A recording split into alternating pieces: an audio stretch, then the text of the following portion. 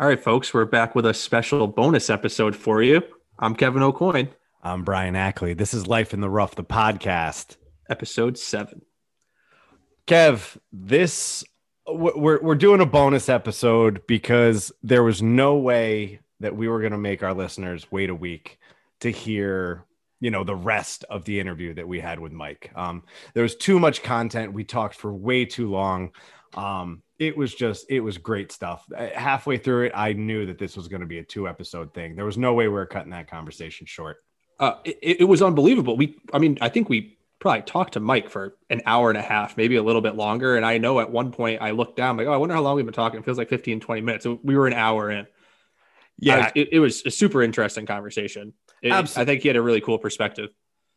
Absolutely. He gave such a great insight to what it's like to be on tour, and not just like what people would think is the glamorousness of it. Like, he was out there grinding like 99% of golfers have to do to get where the Rory McIlroys are, or the Brooks Koepkas of the world. Like, and it's just crazy, hearing about the way he would travel week to week, different airports, different hotels.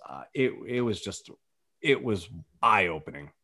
Oh yeah. I thought it was cool when he was talking about, like the caddy situation, depending on whether he was playing on the web.com or the Canadian tour or whatever. Yep. Yeah. It was just like, he was like, yeah, like there's these like basically like roadie caddies that would just be sitting in the parking lot waiting to pick up a pro. Dude, it reminded me of so many things. I mean, I had said originally, the people at the airport that want to take your bags, but it's like when you go, it's also like you go on an all-inclusive vacation and the people there, they want to sell you a timeshare, or they want to sell you on an excursion, or it's unbelievable. That's what I had kind of pictured in my head when he talked about all these caddies just sitting in one area asking, yeah, hey, pro, you got a loop? Yeah, it's like the guy, like you're at a red light and he just sprays your windshield down and starts wiping it down for you, expecting $5 or whatever they're looking for. At that point, like, what do you do? I mean, I feel like you just have to give them the money. Right. Yeah, absolutely. And yeah, what you're right, though. It was interesting to hear him talk about like what a grind it is. And like you heard him say, I think he said he played 7.5 seasons. He was a professional golfer for 7 seasons. And I think he said he played 1, maybe 2 PGA Tour events. Yeah. Like that's crazy. Like you wouldn't think that somebody could play professional golf for that long and like not on the PGA Tour kind of thing. Like he had a really, it was very, very eye-opening. Dude, could you imagine the anxiety? I mean, you and I are both in sales, right? So we certainly understand quotas and there's certainly some stress that goes into the job. But could you imagine every shot that you hit being like, this could affect my livelihood? Like this will affect my livelihood. Like, it just blows my mind when we were talking about, Nate Lashley, 4-putting and the amount of money that really cost him, and not just money, the deeper impacts that the average fan, you and I, may not think about. He hasn't won on tour. If he got that win, which was, it was unlikely, but if he had gotten that win, he would have an exemption, and he can go out and play tournaments from now on with that weight off of his shoulders, not worrying that if I don't win, I'm going back. They're kicking me off. So I thought that was just really enlightening. Yeah, absolutely. And when he was talking to us about the whole Q, I mean, I don't know, like I watch a lot of golf, like we're very involved in golf, but like I hear about Q school. I don't know exactly what goes into it. And he was saying like, it's basically like you essentially have to make the cut in 4 tournaments in a row, but the cut just keeps getting higher and higher. And you have to be like in the top, I don't know what the number is, but probably 20 to 25% of each one. And then eventually you get to the last one. And he said it's like, what, like 20 people in that thing? Yeah. And a handful of them get to move on. It's just like, it's insane. Yeah, it's got to be an incredible. See, me as just someone who gets anxious about things, like I couldn't imagine that the anxiety level that I would feel because I've done it. I'm at a normal golf course. Say I'm playing Stanley. I was with you one time. I was 2 over through 14. I remember saying it too, and I was like, that was a stupid fucking thing to say. And then after I had it in my head that I was like, I could shoot low. Like I could be low 70s here. Like has potential. Then I went double, triple, double, bogey. Like it just, the wheels came off because I lost my focus. I wasn't thinking about, just playing my game. I was thinking about trying to just get off the course and get a score. And that's never the way to, Dude, I'm the same way. I mean, my psyche is about as strong as like fucking paper mache. So I know exactly what you're talking about. And I think we were talking about it too, because it's like one stroke or two strokes can make a huge difference in a tournament. And when you think about it, it's like, it's not one or two strokes. It's a quarter to a half of a stroke per round that makes this huge difference for you. And it's just, it's insane. Like, it's just like it's crazy. Like, I don't know. Like you talk about, like in every sport you talk about, like when you get to the pros, like everybody's fucking nasty. It's just like, there's like these like small things that like somebody might be a little bit better at. And when you talk about like the top 200 golfers in the world that are on the PGA Tour or whatever the number is, like those guys are all fucking good. But even then, the difference from the last guy on the tour to number one in the world, it's like big difference. Huge difference. And, there definitely is that subsection, right? The top 15 guys in the world, like they have that edge over, the rest of the field. But it amazes me to learn how small the population of professional golf is, between the three major tours, only 600 golfers between the Canadian, PGA and Corn Ferry. Like that's crazy. Like, and the comparison to, how many baseball players are there in the major leagues, considering, major leagues, D2, D3, or AAA, AA, you know what I mean? Like, right.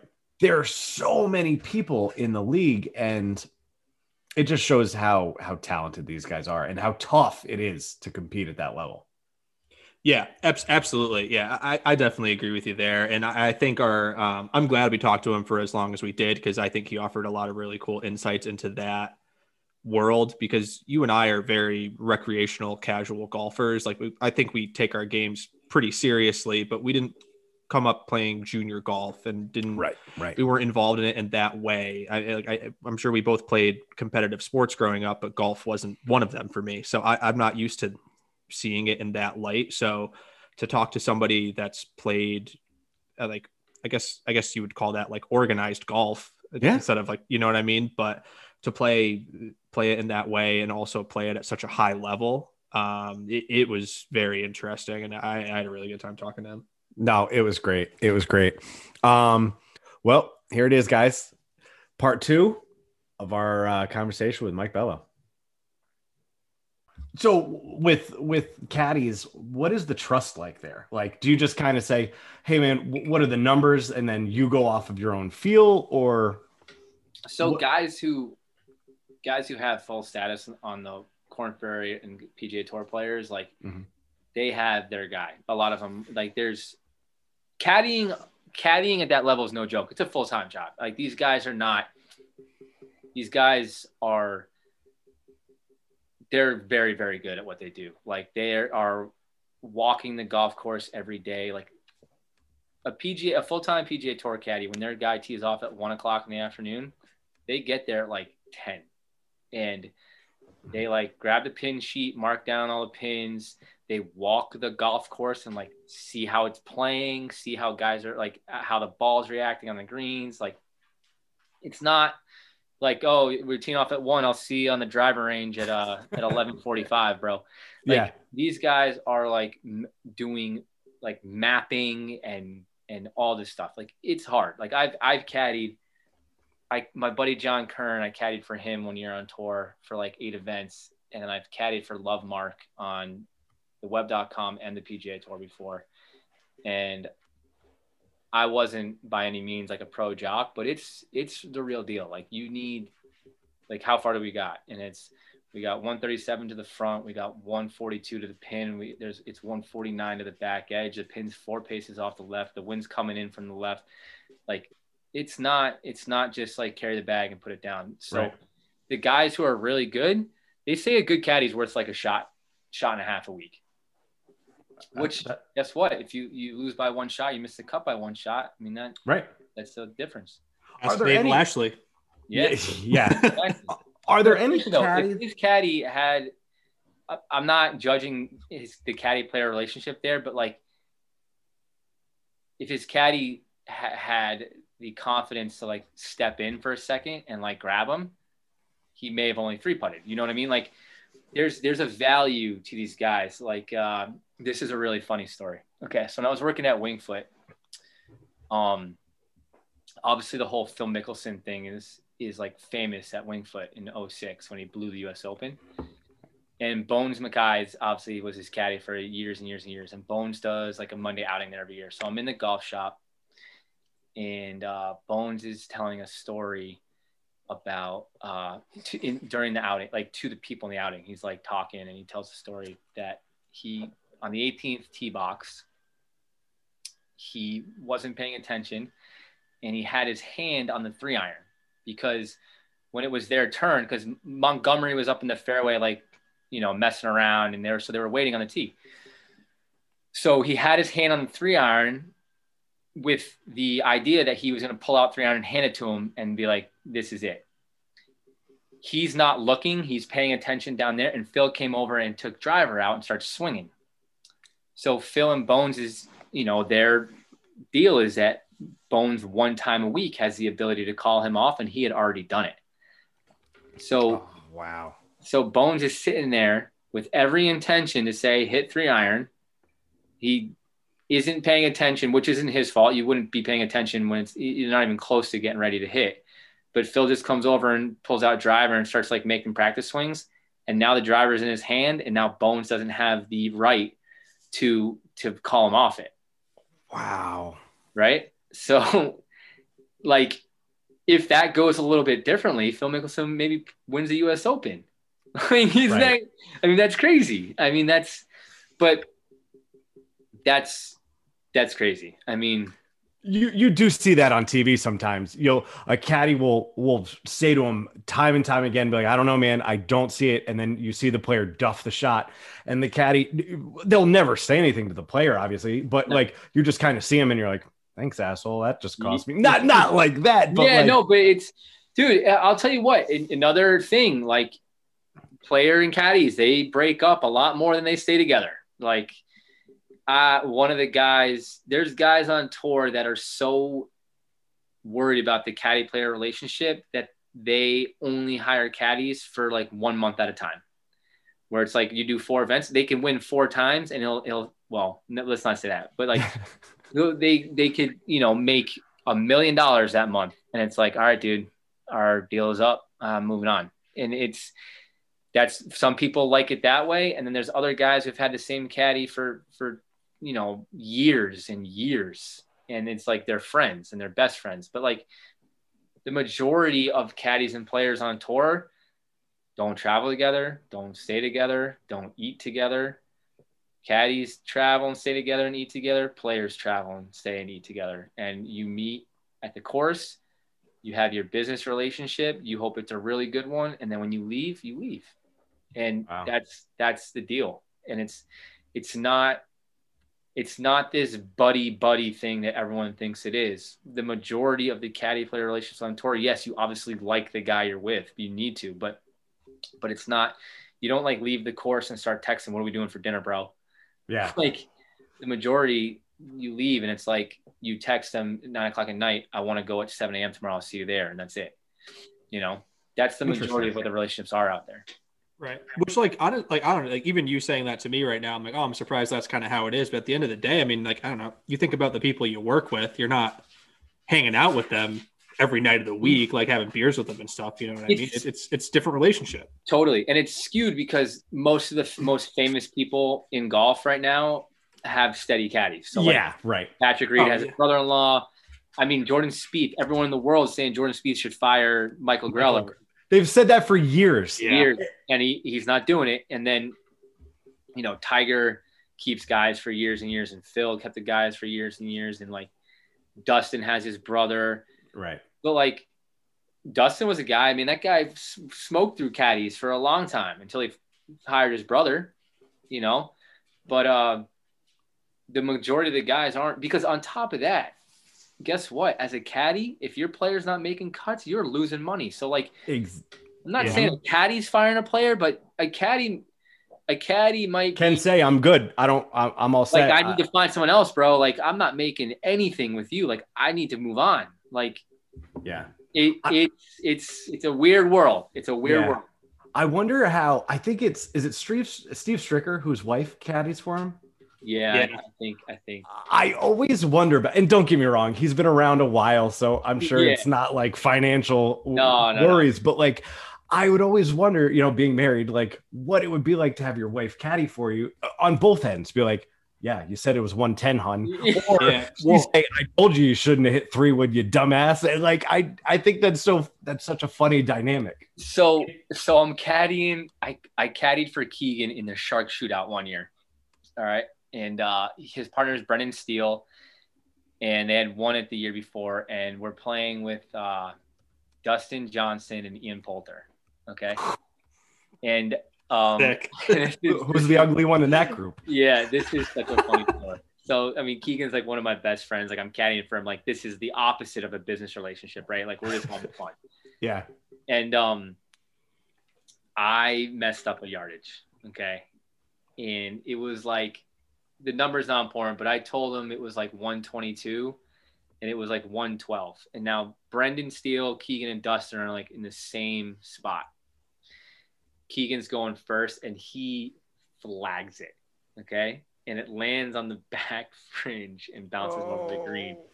And he, with like no hesitation, just goes and looks at me. And I go, don't look at me, bro. Like there's no way I messed up.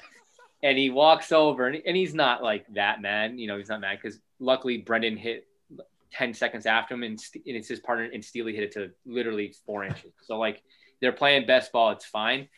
But Dustin's like 3 yards ahead of us. And he walks over and Bobby Brown is the caddy's name. He was caddying for Dustin at that time.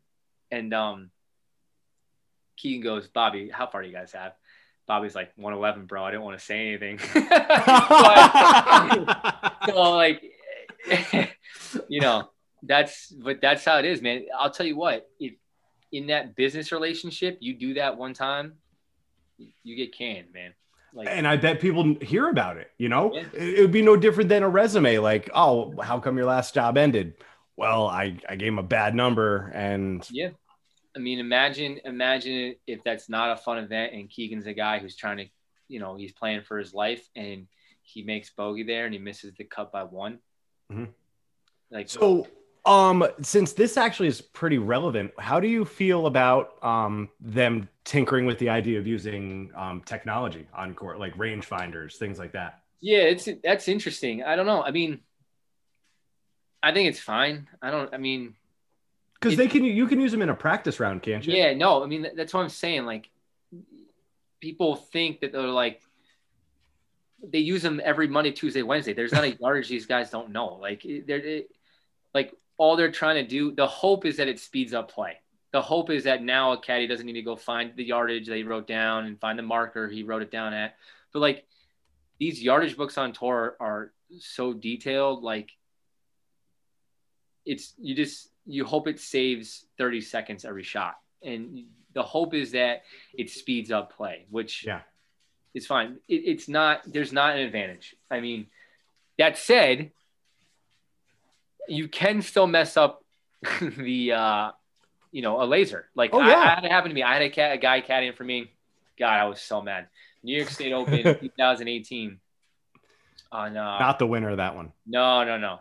I came Fucking in third caddy. though. I lost by like a few shots. And anyways, we're on Caddy 13. cost him a few shots, Kev. We're on 13. Get rid of him. And it's that dog leg left. It's one of the hardest holes out there. And I had smoked a perfect drive in the middle of the fairway, back left pin. And he hits me with 224. and I hit like a 4-iron, and same thing as like the Keegan story, literally flagged and it flies the green. And I literally look at him. I'm like, dude, give me the laser. And it was 212. And he had lasered like a bush behind the pin. And I just like put the club in the bag. I literally didn't speak to him the rest of the round at all. That blows my mind. Even when I'm giving my buddies a number in our men's club on Sunday, I probably take the number 6 times. Yeah, well, just to make sure I hit the flag. And let's be honest, okay? It's on the player, okay? It's my fault. It's his fault, but I'm the one who has to be accountable and responsible for hitting the golf shot in the end, right? So it's my fault, but it's his fault. Like, yeah, you hit a golf shot based on certain information. Yes, like, yeah. If you had a blindfold on and he's like, all you have to do is hit the ball 200 yards, and you're like, well, I can hit it 190 and roll, but he doesn't tell you about a pond that is right before that 200. So I don't think it'll happen on tour, but no, I hope that it does, because I want that one time where a guy's like, yeah.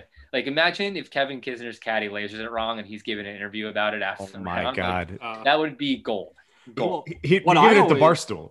Yeah. What I always think of is the Paul Casey, Johnny Long Socks situation when his caddy gives him the wrong club. I think they had the number and everything, and he thought he gave him the 4-iron. I think he gives him the 3-iron instead. And then after the fact, it just shows Paul just like he was like being very professional about it. It's like, really, he's like, I don't know. And they're like laughing about it afterwards in the presser. But it was like, he just gave me the wrong fucking club, man. Like, I don't know what to tell you. Now, Mike, before you get into that, like, you obviously are a much more experienced golfer. Like, I would like to think that I would be able to tell the difference in an iron in my hand as an amateur golfer. I would bet a lot of money that any PGA Tour player, you could hand them a golf club, he wouldn't look at it. He can put it down on the ground and tell you what iron it is. So, yeah, right. I know I can do it, and I know guys that aren't PGA Tour players that can do it. So that is a funny mix-up, because that's a guy who handed the wrong club, and that's a guy who's looking down. He probably went, this looks a little weird, but I'm just going to hit it anyway. Well, that shows you like how much you trust your caddy, though. I mean, they're obviously still together now, so like I guess that like speaks volumes. But it's like you just know what your caddy told you. Like, all right, whatever, I'm just going to hit this club. Some guys play better that way, though. Like, there's some guys, some relationships on tour that it's like aim and shoot. Like, caddy tells them how far they are, what club they should hit, and they like, that's how some guys are. Now, that's how some guys are. I know that for a fact. I can't like name them. I can't think of them on the top of my head, but like some guys get to the ball. Hey, Jim, what's the deal? It's 157. It's in the wind. I think you should hit 8-iron. Okay, give me 8-iron. It's a sawed off 8. Okay, and they just take the 8-iron and they hit a sawed off 8 without even really question. Like, that's how some people operate, right? Yeah, that's some people's process that works for them. Yeah, I was actually it's funny you mentioned that. I was watching something the other day. I think it must have been on Golf Channel, but they were saying, I forget who it was, but it was a caddy talk. He's like, yeah, like there's times that I will like straight up like lie to my player. Like it'll be 127. I'll tell him it's 122 because I know how he's playing that day, or I know how he's hitting his clubs that day, and I know he's going to argue against me, but I know what the number is and what he should hit. When I was growing up, I would do that all the time. My dad was a club pro at a course called Woodway Country Club in Darien. And basically after like a few holes, I'm caddying for a guy, and like I'm like, all right, this guy's pulling every single putt like 2 inches. So it's like, oh, Mike, what's the read? And they'd listen to me because, I'm like the high school kid. I'm going to golf in the pro son. It's like a right edge putt. I'm like 2 balls out on the right. Aim 2 balls down the right, pulls that sucker right in the hole. I mean, that's so, yeah. I mean, I'll tell you what, though. That is when a caddy does that on tour, I'm sure it happens, like you said, that relationship better be damn good, because if that happens and it doesn't work out, 5 yards is a lot. That's a big miss. Yeah. Watch out. Absolutely. Wow. Because these guys on tour they're that accurate, right? I mean, they're talking about the dimple that they hit on the ball. Like I didn't hit the dimple that I wanted. It's like, what? I can't even see the dimple from standing over the ball. When you give a guy like Dustin Johnson 141 and you give him 145, that's a different shot for him. It's a different feel. That is a different shot. Like, he knows what 141 is and he knows what 145 is. And it's 4 yards and you pace off a step and a half in your house and you're like, no way. Yes way. Like, yes. And he could probably hit each one with 3 different clubs. 100%. 100%. Yeah. Yeah. 100%. This is how good those guys are. The elite players at that level, best players in the world, the guys who like miss like 4 cuts a year, Justin Rose, Dustin Johnson, Justin Thomas, Rory McIlroy, those guys, that's how good they are. Phil Mickelson with the wedge, even though he's, unfortunately we can probably say Phil's a little over the hill, but he is in his 50s, but I think he's top 5 player of all time. And Champions Tour, he's going to own. Oh yeah. God.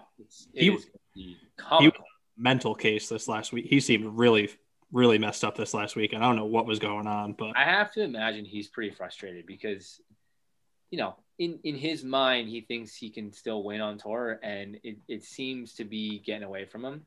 Now, like I said, I think he's a top 5 player in the history of the game, and I would argue it to the day I die because he came out at the worst time. Like, are you kidding? Oh, I'm coming on tour. Oh yeah, by the way, here's this guy named Tiger Woods. So let's talk about Phil's resume.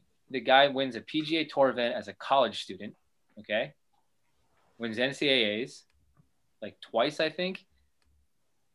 Goes on tour right away, wins, what has he won, like 49 times or something like that? I don't know the exact number, but it's an astronomical number. It's over double what Dustin Johnson's won at this point in his career in the Tiger Woods era. And then all of a sudden, he's like the guy who can't win a major. And then all of a sudden he rattles off like 5 of them. This guy he's top 5 of all time. I mean, this is modern era, Tiger Woods era, like 44 wins. Like you'd say. 44. Yeah, there you go. During that time, are you kidding me? Tiger was winning like 14 tournaments a year. Plus, and that was when players were only playing 17, 18, 19, 20 tournaments. Like now, because they changed the FedEx Cup points rules for qualifications and all that, they force players to play more tournaments. And let's be perfectly honest about golf. It's like any other sport, okay? If I lived in 1965, I'd be a PGA Tour player right now, okay? Like, let's just call it what it is. I'm not taking away from Ben Hogan, right? I'm not taking away from those guys. Those guys are the greats, right?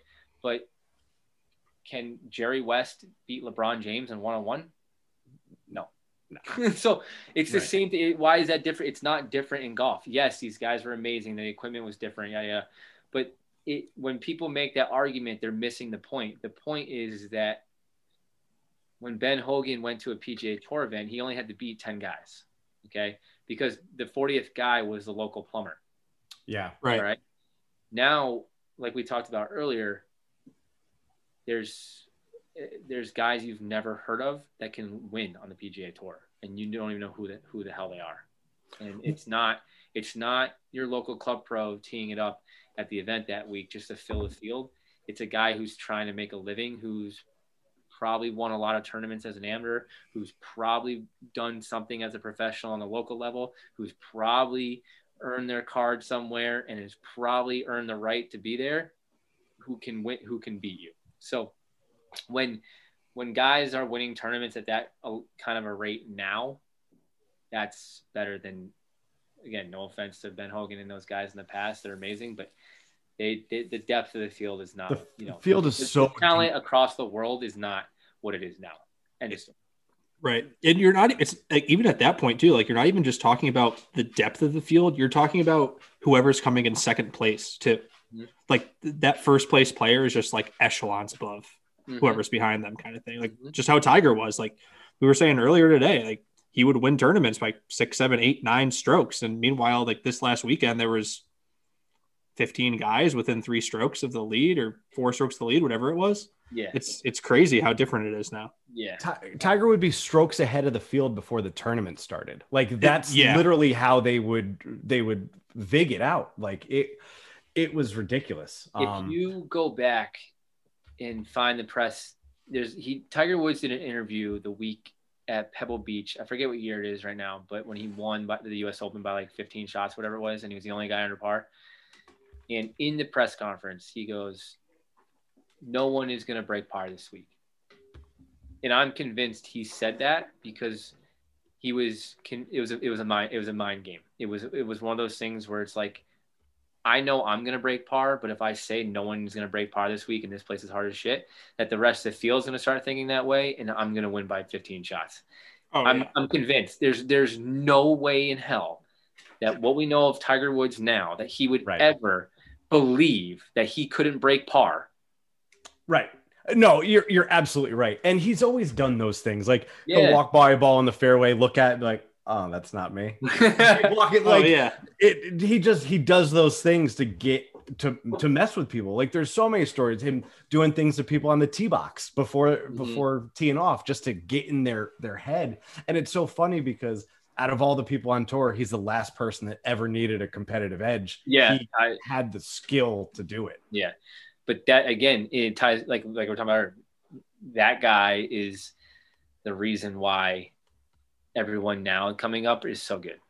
Yeah. Because it's right there on my wall. Yeah, exactly. Exactly.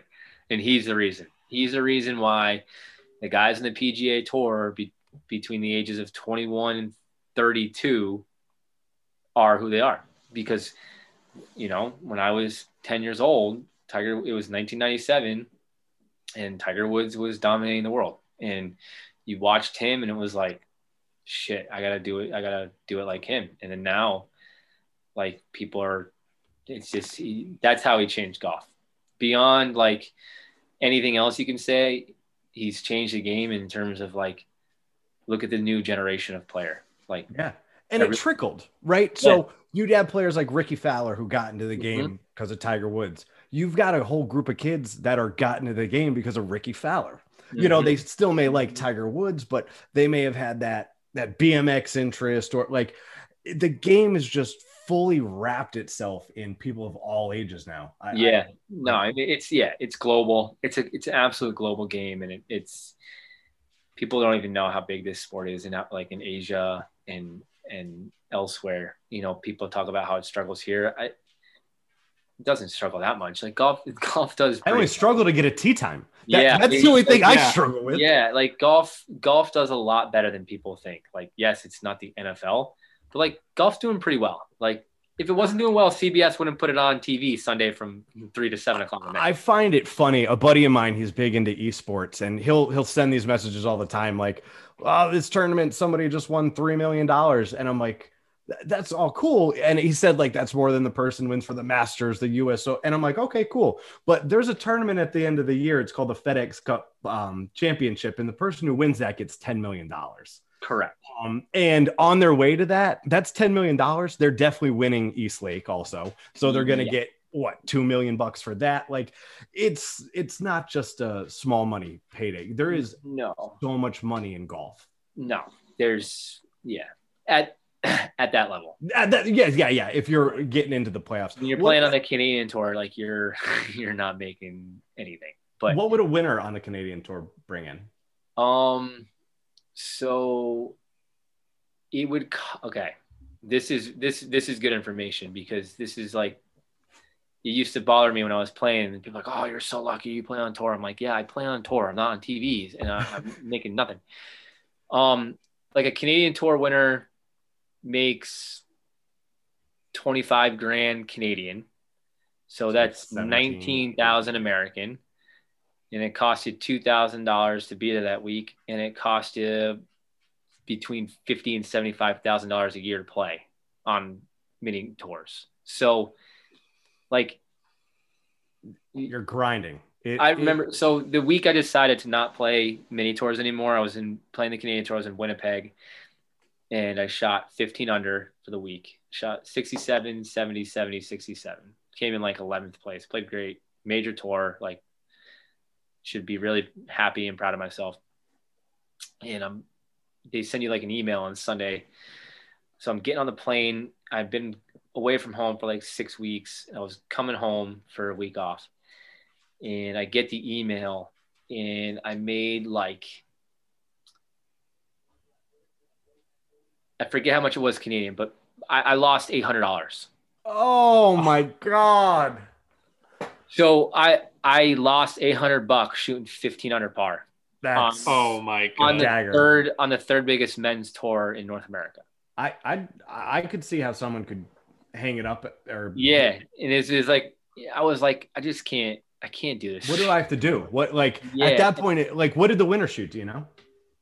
Yeah, I like the winner was like 19 or 20 under par. Like I was, I was like man. one shot a day away from Right. winning. But even let's break it down. Like even the Canadian Tour, it's 12 events. So we'll just call it on the low end $2,000 a week between flying all that stuff. So 24 grand.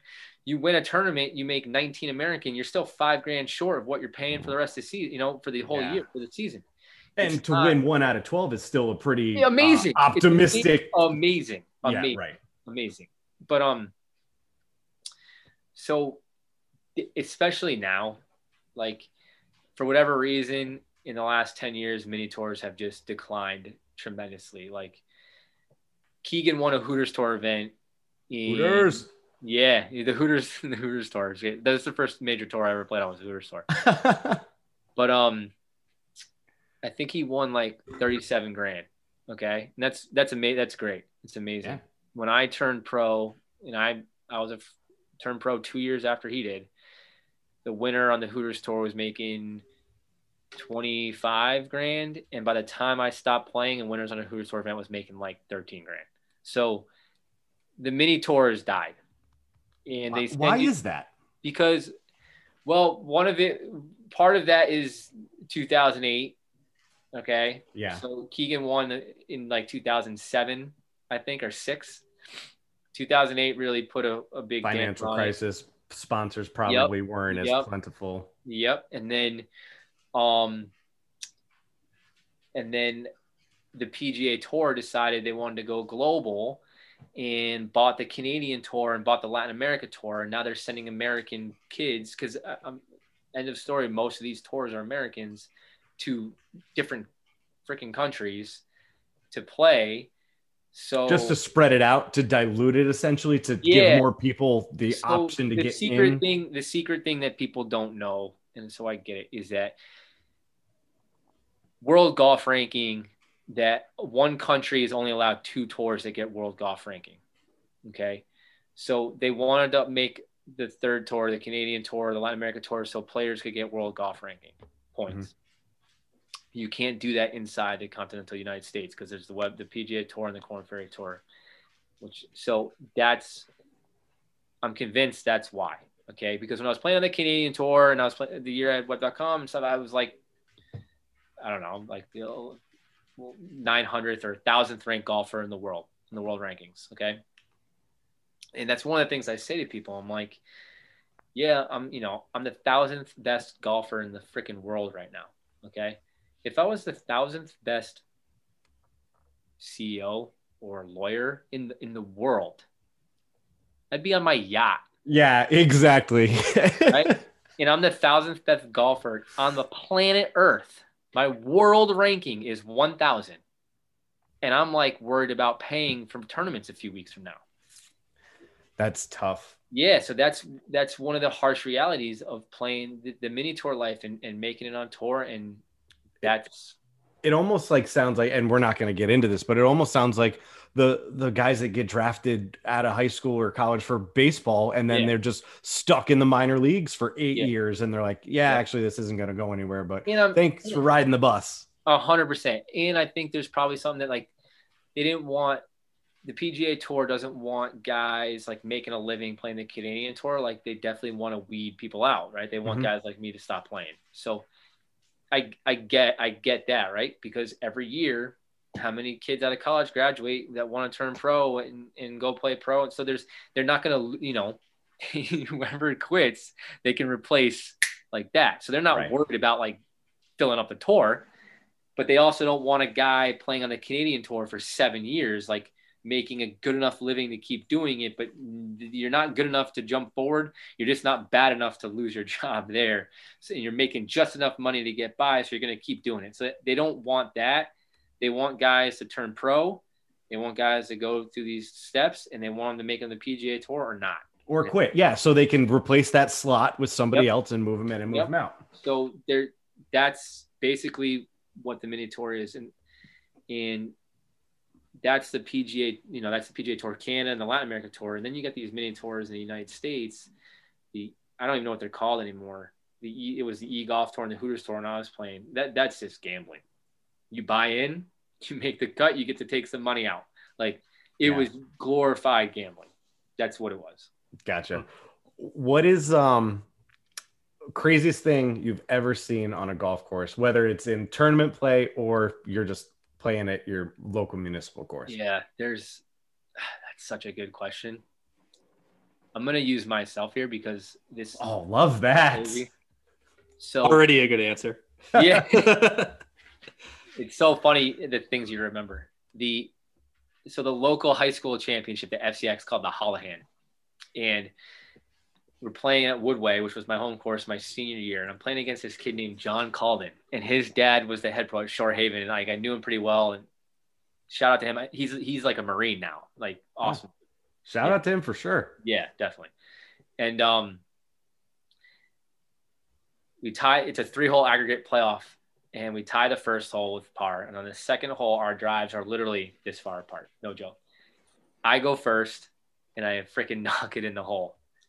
He goes. Eagle. Yeah. He goes second and hits the fucking pin. Like, bounces to like this far. But then he goes up there and whiffs the putt. He missed it. Oh, my God. So, but yeah, that's one of the craziest things. And I thought that was insane. This is so funny. I'm caddying for Love Mark in Q School, second stage. And he's married now, model relationship, to one of my best friends from high school. But this was like a previous girlfriend. And she had never been to a golf tournament. And he's at Q School. And I'm caddying second stage down in Miami. And she goes into the bathroom. Jamie makes a hole-in-one while she's in there. And she walks out and missed the whole thing. And we're walking off the tee. And I go, bro, I don't think this is going to work out for her. like, if that's not one of the signs right there, like, I don't know what is, man. Like, oh, my God. That is hilarious. Yeah. So those are like two of the things that really stand out. I mean, I've seen some shots. Like I've been lucky enough to play with Keegan and Luke List and Jamie and John Curran, and I've seen some hole outs. I've played with Dustin, and I've seen some shots that you're like, huh? Like what? Are you serious right now? Like the same reaction that we get when LeBron James like slams one home, or like Michael Jordan used to dunk on people. Like if you're a huge golf fan and you see Dustin Johnson pull a 5-wood and hit like a 30-yard butter cut from 265 yards to a back right pin to like 10 feet, you're like, excuse me? What? Dude, are you kidding? We play with the A-Flight in our men's club and watch these guys drive at 300 and we're like wet off the tee. Like, holy shit, these guys are sick. It's so funny watching the pro, like going down to like Liberty National or when they were in the FedEx Cup, or Travelers here locally in Connecticut when they're here, standing on the tee, like the confidence. Like I remember Bubba's teeing off. And he has such an open stance to begin with, right? Mm-hmm. So we're on the right-hand side of him, maybe 40 yards off the tee. He is square up at us. Like the way he has his driver, I'm like, dude, isn't it crazy how much faith we put in these guys? And don't get me wrong, he smashed it down the fairway and it was fine, but you just hear the and whiz right by you. And it's like, it's just unbelievable how hard these guys hit the ball. Mm-hmm. No, yeah, a guy, and especially a guy like him. I mean, he's jumping while swinging, pummels it. But have you ever seen any? We had talked about Nate Lashley earlier. Have you ever seen any really bad meltdowns on the golf course? Some of the worst. I mean, I've been guilty of some bad ones when I was younger, but this is this is unbelievable. I'm playing with a college tournament, and we're at Mission Inn down in like not Ocala, but it's like Howie in the Hills, Florida, middle of nowhere outside of Orlando. And it's funny because it's Kenny Perry's son who has the meltdown. It's Eastern Kentucky, I think. And like we're trying to win the tournament, like St. John's, it's a whole thing. And he's like playing last group. The kid, he'd been playing great all week, and he hits it up on 18, and he's using like a belly putter, and he like 3 putts, and he's just going absolutely ape shit. And he comes over to the side, and like I'm standing back with my team, and like there's like something else going down over here. And one of my buddies, Kevin Villardo, he's a golf agent now, goes, "What is he doing?" Simultaneously, while he says it out loud, he's not even looking at the dude who's having a meltdown. He's like looking at like some guy driving the guy in the fairway was running back the tee because he forgot his putter on the last green. So where's his caddy at? This isn't college. College, right.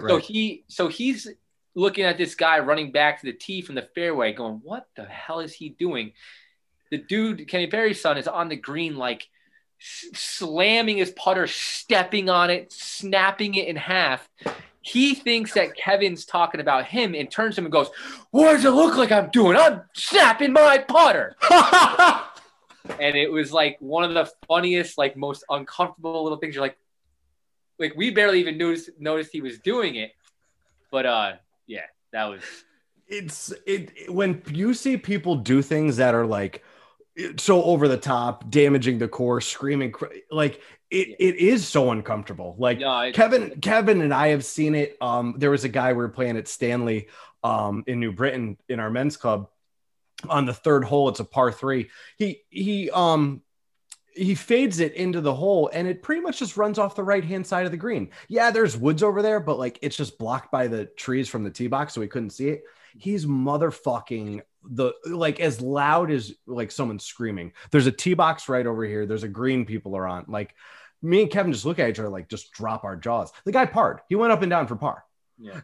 And it's like you have flip outs like that. I think it was also the same guy who he like 3-putted and then full baseball swing right at the flagstick. I was surprised that neither broke.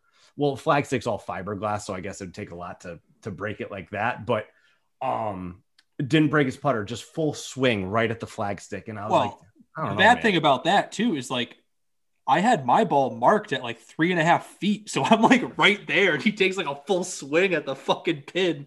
I'm like, bro, chill. I'm right here. Yeah, I've tomahawked by putter a few times. I mean, I get it. You know, I one time, you guys ever heard of the game called Wolf? Yeah. Yeah. So we're playing Wolf with my buddies down south, like Keegan and John, good players. Hold on. How many strokes do you get on Keegan? How many does he give you? I don't take any. None? Play him straight up. Yeah. You whoop that ass? No, not at all. But here's the thing. I only need to beat him one time to like feel good. Oh, yeah. So it's like we're playing Medalist, and if anyone's played Medalist, the 11th hole, it's a drivable par 4, but you can't see the green. And I had a tee shot that we thought it was on the green, but we thought was like really good. So I ended up going solo, but I had driven it on the green, but I was so screwed. And everyone else was like not on the green, but they were like perfect.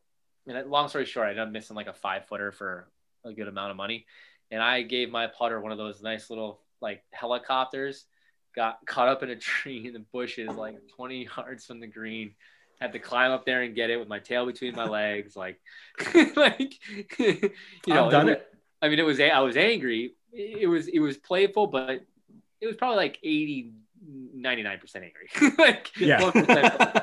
It's funny when you throw a club or break a club, like you do it and you're like, yeah. And then 30 seconds, not even 30 seconds, 10 seconds, are like, oh shit. Yeah. I need a new pitching wedge, or I got to go up into that tree. Cause I've done it. I've 100% thrown my club up in the air. I did it at my family's course. And I was like, shit, dude. And our idea, it worked. It wasn't the smartest idea. Our other idea is, give me another club. We'll get that down. Started throwing other ones up. It worked. Nah, I mean, if no one here's if no one listening has broken a club before in anger, I'm not saying do it, but do it one time. I dare you. It feels great. Absolutely. Bring one extra in the bag. Yeah, just like go in the parking, like keep an old shitty club in the parking lot, like shoot 117 and go to the fucking back of your trunk and snap that thing, and you're like, wow, that feels good. I should do this more often. Yeah. Don't make it a habit. Just do it one time so you know what it feels like. That's a valuable tip if I've heard one. So a lot of our listeners, they're just the casual fan out at your municipal course, dealing with 4.5, 5 hour rounds, dealing with, people just shaving strokes that they're playing against in tournaments. What would you say is the biggest like pet peeve or thing that frustrates you the most on the golf course? Yeah, I mean, the big thing now that people talk about is slow play. Like it's tough. I mean, I was obviously very blessed. Both of my parents were golf pros. I grew up at Woodway Country Club as the pro's son, like super lucky, obviously, right? But I've played a lot of golf at public courses, Stone Farms, and I get it. Like those rounds take hours sometimes. Sometimes it can be a deterrent. Yeah, 100%. And it is a deterrent. It's 100% a deterrent. And I think the biggest pet peeve now is just like I get it. If you want to like finish your ball out, I get it. But if you're gonna shoot 175, like you need to practice and get better. Right. Not on the golf course. Right. And so like. And there are courses like that. Yeah. There are executive courses in par 3. Yeah. Like cap yourself out at triple because like you're making everyone fucking miserable. Right. And you're not going to improve. And like we want you to get better. We like yes. I don't want you to be doing that. No one wants you to be doing that. But like you need to go to the driving range. Like it needs to be a mix of both. But like when you go on the course, like if you're gonna make it, if you're gonna make an 8 in a par 4 and you're hitting your 8th shot and you're 50 yards from the green, like pick up, please. Right. Go to the next hole. Try again, because at that point you're not breaking your personal best anyway. So like, just keep it moving. It's just more fun for everyone. No one wants to take 6.5 hours to play a round of golf. So like that is one of the things we need to figure out as like a golfing community and how we like kind of manage that a little bit. Yeah. If you have a handicap, if you don't have a handicap, you can pick up anytime. I mean, I don't know like how I guess you just wouldn't be able to card your score for the round if you did that and you had a gin. But I mean, if you're not to the serious point where you're, paying for a handicap, you're carding rounds, I mean, for your own mental health, just pick up. Like you're just going to frustrate yourself. You're not going to have more fun. No. And tee it up. Don't play the blacks. Please. Don't play the blues. Please. As far up as possible. I don't even like to play the tips all the time. Like it's not worth it. Like it's not. You don't enjoy 230 into every green? Oh God. I work at Westchester now, and I don't play the tips in every hole. When I worked at Wingfoot, I didn't play the tips. I would play the tournament US Open tees like 3 or 4 times a year. I'm dead serious. Yeah. And it's not. That doesn't make me like a bitch. Like it's just silly to do it. Like you want to enjoy your round sometimes, like there's days, and on top of that, like you don't get to play with many people that are really capable of doing it. And that's not a knock on anyone. Like when I was at Wingfoot, I used to do these like host rounds. People would come in that aren't members there. And like, they're like, oh, like, let's play all the way back. And I'm like, no, it's not an option for you today. Like you can't do it. Like we're going to play the whites. And that should be done more at courses. Yeah. Just telling people, no, you can't play these teams. That's why Wingfoot was like a great place. And because I literally would say no. And it wasn't like an argument. It was like, okay, like, where are we playing from? And I'm like, yeah. Like I saw you hit balls in the range. Like you're not playing the tournament tees. Like it's going to take 17 hours for you to play golf out here. Like we're playing the whites. It's still 6,900 yards long on a US Open golf course. Like you're going to be fine. Like you're driving at 240. Like you don't need to play at 7,600 yards. Yeah, like, That's how Gillette is. Gillette. I think right on the first tee, they say, I think from the tips, you got to be a 5 and under. I've been told a 4. So it was a funny story. I go there with a kid and he goes to the tips. And in my head, I'm just like, I really hope someone tells us we can't play these. Cause like that's miserable, especially from the first hole. Yeah. You're looking at like a 240 carry or something like that. I was like, oh, great. So he says, you can't play those. He's like, why not? And he says, well, what's your handicap? And he says, I'm a 4. And he says, you've got to be less than a 4 to play here. So I think he was just going off of whatever. If he said he's scratched, he would have said you've got to be minus probably. Yeah. But it's so inconvenient. Like, don't get me wrong. If you piss on the ball 320 every time, then yes, you should play from those tees because you're going to have to wait so much longer for the people in front of you to then hit. But you're not finding people that shoot 320 and shoot a 110. They typically are good golfers. Yeah. And on top of that, like, don't give me this spiel about, oh, I'm so long, I have to play back here. Well, if you're so long, okay, and you're so good, then why don't you shoot 500 from the whites today like it's nothing? Okay. Yeah. Take the driver out of the bag and use your irons. Like you have to qualify now. You want to get better at golf? Like, great. You can shoot 2 over from the tips. Why don't you shoot 500 from the whites? Because that'll make you better than shooting 2 over from the tips. Mike, I'll tell you, the best golf I ever played, I had the yips with my driver. I was hitting 4 iron off the tee. I can't tell you how good I was with my irons. I mean, I was so dialed in because I was forced to be, every shot in 180, 170, like you're hitting those mid-long iron and you get so much better. Thank God he got the driver back and all things are good. But when you take something away, it really forces you to hone in on something else. And it seems like when you piss on your driver, you can't hit a gap wedge to save your life. That's why it's interesting. Like I play different tees all the time.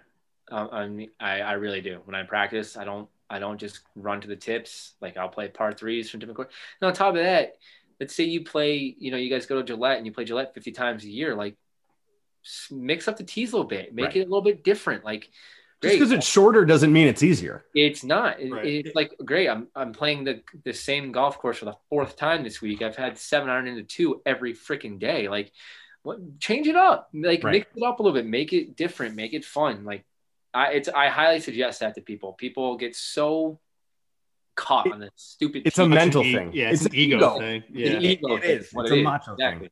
Like, just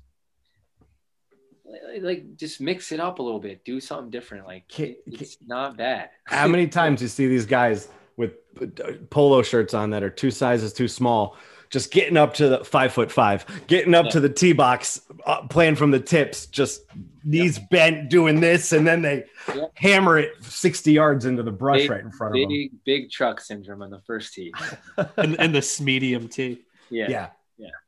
Totally. Where do you like to play? Well, so you mostly would just play at your local course, or would you say you have a favorite course in Connecticut that isn't the one you work at? Yeah. I mean, Woodway was my home, so Woodway is always going to be my favorite course. But I think the best course is in Connecticut, and I'm down here in Fairfield County, so I've played a lot more down here than I have up your guys' way. But Weeburn is one of the best. Stanwich is one of the best. Yale's one of the best. I wish they had more money for their I've heard Yale's beautiful because the layout's awesome. What's the name of the course? Oh my goodness. I mean, I like this is gonna be weird, but I like Watertown. I won the Connecticut Junior at Watertown. I love it. Okay. I've heard really good things about Watertown. Yeah. I mean, there's so many good courses. I just like a golf course is a golf course. Honestly, if the greens are good, don't bitch about the course. If you can putt and not be like super frustrated because the conditioning's bad, like that course is awesome. You know what I mean? Like I'm someone who's been privileged to play like around the world and on tours and I work at amazing places. I would go to a place I've never heard of in the middle of Connecticut. And if the greens were good, I'd be like, wow, this place is sick. This is an awesome course. So there's a place in Hebron. I live in Marlborough, so Hebron's just the town over from me. It's called Tallwood Country Club. And I mean, don't get me wrong. Like there are some parts in the fairway that you might find some grass or maybe a rock or something, but they roll their greens daily. They're their greens are in pristine condition, and it doesn't matter. Hit your ball, hit it onto the green, and then play from there. Like, unless your ball's in a divot or like in a sand pit because grass didn't grow, like unless you have something crazy, an outlier like that, you've still got to get to the green. Like, I don't want to hear all these excuses about. No, it's if the greens are good, the course is good. Simple. Yeah. Kev, I don't know if I have any more questions for Mike. This has been fucking awesome. I was gonna say this has been great. I don't know if I have any. Like, I think every question I had written down, either I or you have asked. But yeah, I don't know. I mean, Mike, I appreciate you sitting and talking with us for a while. Yeah, we probably held you for longer than we originally planned on, but right. I know I appreciate it. No, this was great. This is awesome. Anytime. Yeah, maybe we'll get Keegan on the podcast. Yeah, good luck, boys. We'll send him a T-shirt or something. Yeah. We'll send him some merch. Yeah. I'll send him a picture of me wearing his shirt. All right, guys, that's all we have with Mike. I appreciate you taking the time to listen. Again, we wanted to put out a special bonus episode for you. We ended up talking to Mike for about an hour and a half and didn't want to leave anything out. So thanks for listening, and we'll talk to you guys next week. This has been Life in the Rough, the podcast. Woo!